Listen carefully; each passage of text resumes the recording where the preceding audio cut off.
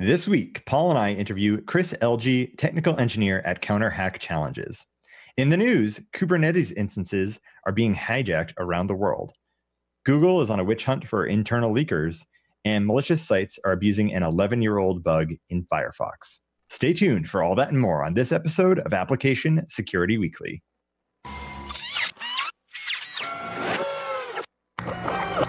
This is a Security Weekly production.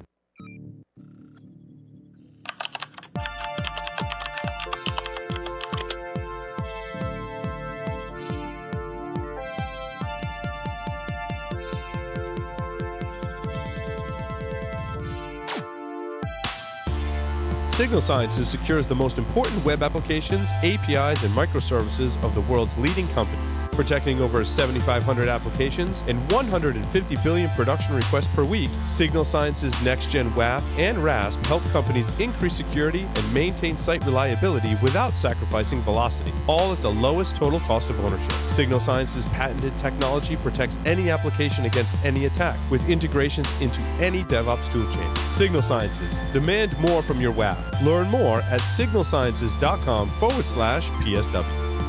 Rapid7 powers the practice of SecOps. Using shared data, analytics, and automated workflows, SecOps unites IT, DevOps, and security teams to make security an outcome of innovation. Rapid7 combines technology, expertise, and advocacy to drive vulnerability management, application security, incident detection, and log management for more than 7,000 organizations worldwide. Power up your SecOps practice with a free trial at rapid7.com/securityweekly.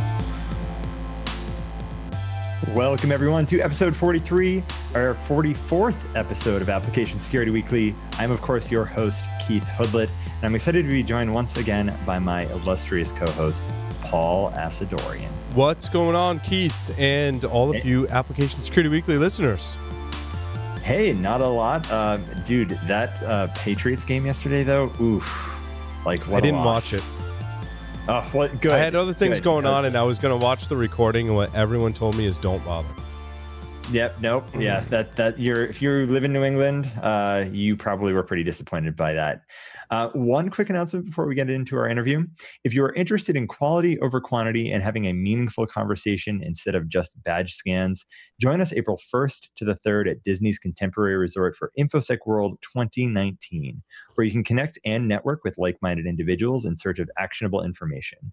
Use the registration code OS19-SECWEEK for 15% off the main conference or world pass. With that, Chris is a technical engineer at Counter Hack Challenges, as well as a plans and policies officer in the Massachusetts Army National Guard G6. Chris is a full-time husband, father of 4, as well as a SANS community instructor, and again, as I said before, part-time Army officer, as well as a backup church bass player. Interesting. He held certifications, small amounts of cash, and a grudge against the EPA inspector who shut down the Ghostbusters containment unit. Chris Elgee, welcome to Application Security Weekly. Thank you so much, Keith. I'm glad to be here. Awesome. So I got to ask, there was once a Ghostbusters containment unit? Yeah, back in the 80s. Funny story, actually. The guy who played the EPA inspector for months would walk around the city, New York City, and get dirty looks from people because they associated him with the character from the movie. That's really funny. No, really. That's too funny. That's awesome. That's awesome. So, Chris, you and I met at DerbyCon earlier this year, where you had a talk on building Burp Suite Pro modules to identify bugs. Specifically, the talk was called Burping Better, Finding Threats Vulnerabilities with Burp Extensions. So I was actually hoping to have you talk a little bit about, first, your experience with building the Burp extension. Of course, that is a kind of an adventure into itself, but also what got you into the whole process to begin with in terms of like, why did you build it? What did you build as kind of an outcome? And of course, what did you find? Yeah, so I guess maybe we'll start with the why, and that's something I call false negative anxiety. I don't think this is unique to pen testers. I've heard of forensicators that have the same issue where you think maybe there's something out there but you can't find it, and then you're really worried for your client that maybe you missed it. So Struts is one of those things for me where maybe I'm afraid it's out there, maybe I'm afraid that they're vulnerable to it, and I want to make sure I can find it. So I wanted to have some easy, even automatic way to check for it while I'm doing a penetration test.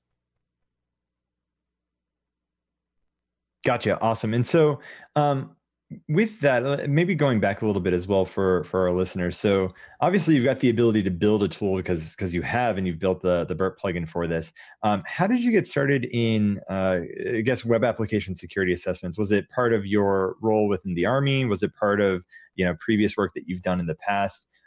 Like, where did you get started with that? And then from there, tell us a little bit about your adventures in learning to build the Burp tool.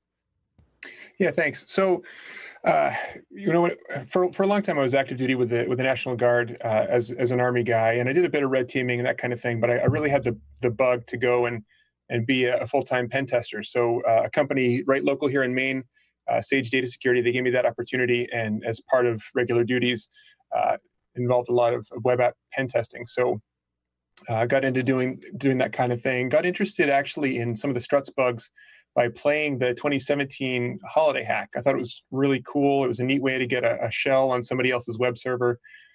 So it got me thinking about how I can find that in clients' environments. So I thought through a bunch of different ways to do it, because there are plenty of Python scripts out there that will look for specific vulnerabilities if you give them a vulnerable URL. But I needed something more kind of all-encompassing. So I'd really fallen in love with Burp Suite Pro. It's a great web app testing tool, and as you're going through it, it spiders out your whole site, right? It's got a full listing of every URL that you've seen on it, so that when you want to run a scan for something, it can just hit every single URL that you and the tool are aware of. So that's one kind of, I don't want to say surefire way, but it's a much more reliable way than just random Python script firings. I had no idea how to program an extension for Burp. As far as I knew, it was all Java, and Java's kind of gross, and I didn't want to do any of that. But a coworker of mine, a guy named Andrew Sylvia, said, "Hey, just code it, start with something." So I actually started with an open source plugin that was already out there called ActiveScan++, something written by a web app wizard, James Kettle, and sort of modeled what I needed to do after what he had, and then incorporated pieces of those Python scripts so that each time I checked a URL, it would run checks for each of these things.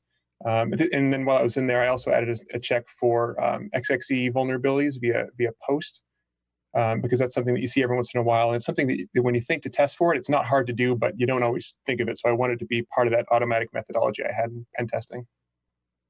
So as you were building out the tool and kind of iterating on making sure that it worked well, did you set up kind of local test environments that were vulnerable to this as part of maybe your test suite to confirm that the tool you were building was working the way that you wanted to? How did you actually kind of go through the rigor of making sure you were finding the vulnerabilities that you intended to be looking for as part of that process? Yeah, absolutely. So that involves really finding vulnerable VMs or Docker instances or whatever I could get, loading them up in VMware on the laptop, and just firing these tests at each of these instances, seeing what gets caught in each of them, and having a good feel for what comes back in terms of output, so that I know I'm catching it when it's actually there. And a lot of that actually, I got to thank the Burp Collaborator tool. It's a neat sort of external server that sits outside your test box and the client machine, to be a kind of a catcher of external interactions, so that when you're firing something at a client site that has, say, external DNS interaction, or to look up a web page, that collaborator page reports back to you that you've got that successful code execution. Now, in terms of testing as well, did you ever find that you had instances of maybe false positives that came back and you're like, I know that shouldn't be vulnerable, but it's telling me it is. I know that that's one of those things as well. Again, as security professionals, the false negative is, of course, one of those looming things that you always worry about, because if someone ends up getting hacked by it, later, it kind of comes back to bite you.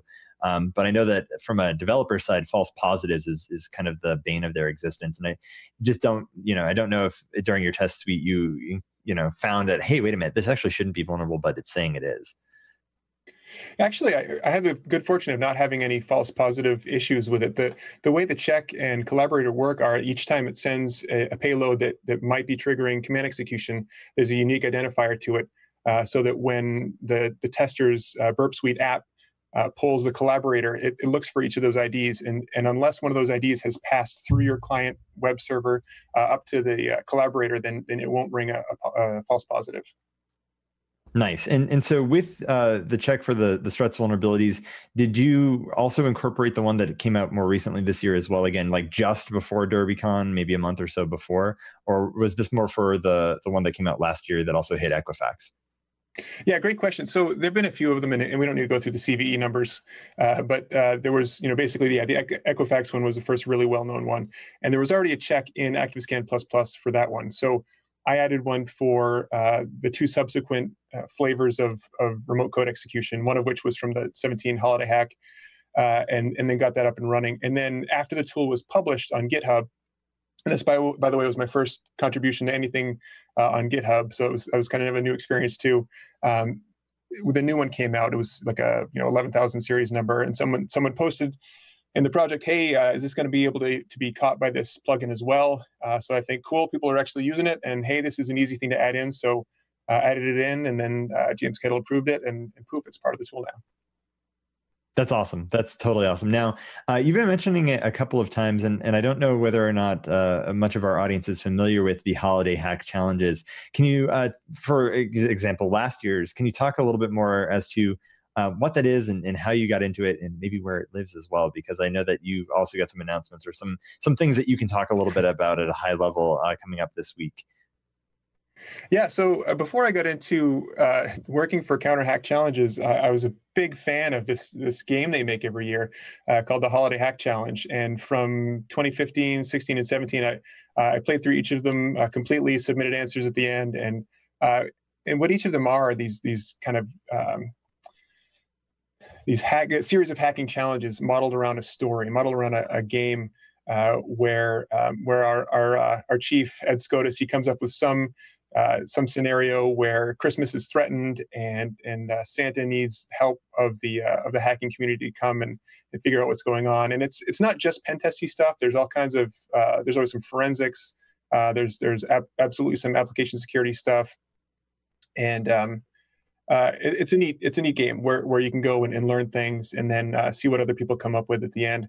And most of the time, too, in most years, there'll be an online environment where you can walk around and chat with other players at the same time. So a really fun way to learn, and it's actually been used in at least one college course as their curriculum because just 1 year's challenges will be enough to fill a semester of a class. That's awesome. Now, with the 2017 Holiday Hack Challenge, there was a lot based on Node, and if I recall correctly, also a bit of Docker as well. What were kind of the big technologies that you found were really interesting, especially again as you were scaling up for this? Any particular challenges in there that for the 2017 challenge you really enjoyed? Yeah, the one that really caught my attention, of course, was the struts vulnerability because it's always neat when you can get a shell on somebody's web server, right? It's fun to do an internal test where you can hop around from system to system, but usually on external tests there isn't as much of the juicy stuff there. So when you get something like that where you can get a C prompt on someone else's machine, that's great. So to hit most of the challenges in 17, you actually had to have command execution on this one external facing server, and then that had an internal interface that would let you pivot through to touch more of the internal system. So that one definitely caught my attention. But the Docker stuff is neat too. It's a good way to kind of build a challenge that's set around a Linux terminal where maybe there's some specific objective to find a file or to change something or to figure out what happened, and it's all contained in a little stateless a Docker terminal. That's awesome. That's awesome. Now, for this year, I know that I don't want you to give it away per se, but what has it been like transitioning from being a player hacker to a developer at CounterHack? Are there any kind of like, what's the day to day like? I can only imagine it's kind of like being elves in Santa's workshop, as it were. Yeah, it's kind of magical and awesome. I mean, on the one hand, it's a little disappointing to not be able to play. In fact, last year I included the whole family in my submission. My answer wasn't just like a technical write up. It was actually a parody of "Baby It's Cold Outside," and my wife and I sang it, put it to music, and made a video with the kids. So when I told the kids I had this cool new job, their first question was, "Well, do we still get to play the holiday hack?" Oh, the answer is, well they yeah, do. we can, You but don't. we have no chance of winning now. right. They're disqualified from winning, but they can still play. Absolutely. The oldest is 9, and he's starting to get interested, and he's actually done a little bit of Python coding, so that's exciting. Warms my heart. That's awesome. That's awesome. Now, for this year, are there any maybe tips or tricks that you can give? I know, again, I don't want you to give it away, so if you can't, no pressure. But just curious to know. Yeah, this one I will tell you, there's a lot to this one. I think each year the team tries to be more and more ambitious, and this year is no exception. Um, yeah, to answer a different question, let me just say that yeah, the day to day is it's neat. I mean, it's high, it's kind of high pressure, but not that like not that Ed or CounterHack or SANS is putting pressure on us, but just we want this to be an outstanding product. And we want everybody to enjoy it and learn a lot from it. So, we have, here getting close to launch, we've got meetings every day, even through this past weekend, just checking on everything, making sure that the issues are getting solved, that all the features are in. Because again, we want it to be something awesome that people get a kick out of. And if I haven't mentioned it, by the way, also it is completely free, and there are a couple of good prizes, including 2 SANS classes. That's awesome. Now, beyond just the holiday hack challenge as well. So what other sort of things? And I know the answer to this, but what other sort of things does CounterHack actually do? Because Ed, being who he is very well known in the SANS community for SANS training. But what other sorts of things does CounterHack actually put together through the rest of the year? Because I imagine that there will be people listening that say, hey, wait a minute, we've got training budget coming up in 2019, and they might want to participate in things beyond the Holiday Hack Challenge. Yeah, and obviously we've got a hand in the whole pen test curriculum, working with that as we do. But one of the main products that we put out actually is NetWars. So once Santa's all set with us, once CrinkleCon is off and running, we'll be able to get back to that. I'm looking especially at NetWars Core Tournament, trying to build the next version of that. Jeff McJunkin has built the last couple, and they've been great fun. If somebody goes to a SANS conference now and plays NetWars Core Tournament, they'll play Jeff's vision, the Star Wars NetWars, where again it's a big collection of challenges. There's some forensics, some defense, AppSec stuff, and pen testing, where students can come and try those skills out. So NetWars is a big thing. Some smaller projects too, like Cyber City, NetWars, Continuous, and we also do pen testing as well. We have some really neat clients on the pen testing side, but Ed will tell you we mostly do that just to get better ideas for hacking challenges. I love it. Paul, do you have additional questions as well? I don't. Awesome. Awesome. Ed's also coming on the show next week, Thursday, right? This Thursday, yeah. This week, to talk about it. So, we may get some more information, but mostly we'll just get kind of color and style and things like that. Not necessarily more information, but it'll be fun. Awesome. So with that, unless there's any other additional questions, are you ready for Application Security Weekly's 5 questions? I think I am, Keith. Awesome. So first of all, what were the specs like on your first computer? I should have looked this up. My first computer was an Apple IIgs. I'm sure it had like kilobytes of RAM, but it was a pretty sweet machine that I was fortunate to have. And then, of course, when you were on your Apple IIgs, or maybe sometime shortly thereafter, may it rest in peace, what programming language did you learn first? Yeah, it came with a book for AppleSoft Basic, so that was the first thing I learned. I remember there was kind of a trick to getting to a prompt where you could start coding things. Like you couldn't just kids. It didn't have a hard drive; it only booted off floppies. So you'd have to boot up something else like Lemonade Stand or whatever, and then kind of exit out to get to program a little bit. But yeah, AppleSoft Basic was my first language. And so today, is it Python? Are there any other additional languages that you're playing with as well, or is kind of Python the go-to? Yeah, mostly it's Python 3 right now. Yep. Gotcha. And then, of course, pulling you into the Holy Wars. First, Vim or Emacs, or VI, I guess. I'm ashamed to say this, but I'm really kind of a Nano guy. Sorry. Well, that ends the end. Just kidding. Well, honestly, if it's a tool that works for you, then hey, by all means, right? I'm a Visual Studio Code guy, but that's because I'm using Vim key bindings in it. So I don't know. The next one, though, is very important regardless. Spaces or tabs? Yeah, so I actually prefer tabs, but most programs I'm working with already have spaces in them because I'm editing somebody else's stuff. So I've just kind of grown to using spaces, but I like doing 2 at a time, not 4, because I feel like it just gets too stretched out with 4 spaces every time. JavaScript developers would welcome you with open arms. Like the two spaces is definitely a JavaScript convention that I've seen. And for me, I'm a four spaces guy, and it's like, this is unreadable. And then I have to go in and format everything. It's a mess. So, regex will help of you, course, right? I'm sorry, go ahead. Regex will help you, right? You can set it to whatever you want. Yeah. Right, exactly. Find, replace, or the auto editing, stylized things that they have plugins for. I just let it do its magic. Last thing though, and especially given your pen testing background, Chris, what sort of advice would you give to newcomers in the industry? I think the biggest thing really is just to find something you're interested in and play with it. One of the things that I know a lot of employers ask is, what does your home lab look like, right? If you don't have an answer to that, then I think it shows that you're not terribly interested in what you're doing, and maybe it's just more of a job for you.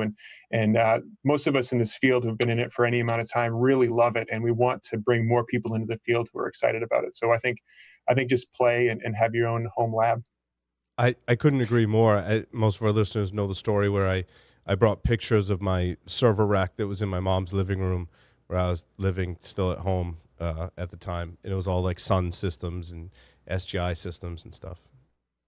Absolutely. So I know we have a little bit extra time, and usually I ask the 5 questions last, but it's funny that you mentioned the home lab, because that is actually the first question I almost always ask all the people that I talk to on interviews, is what your home lab is like.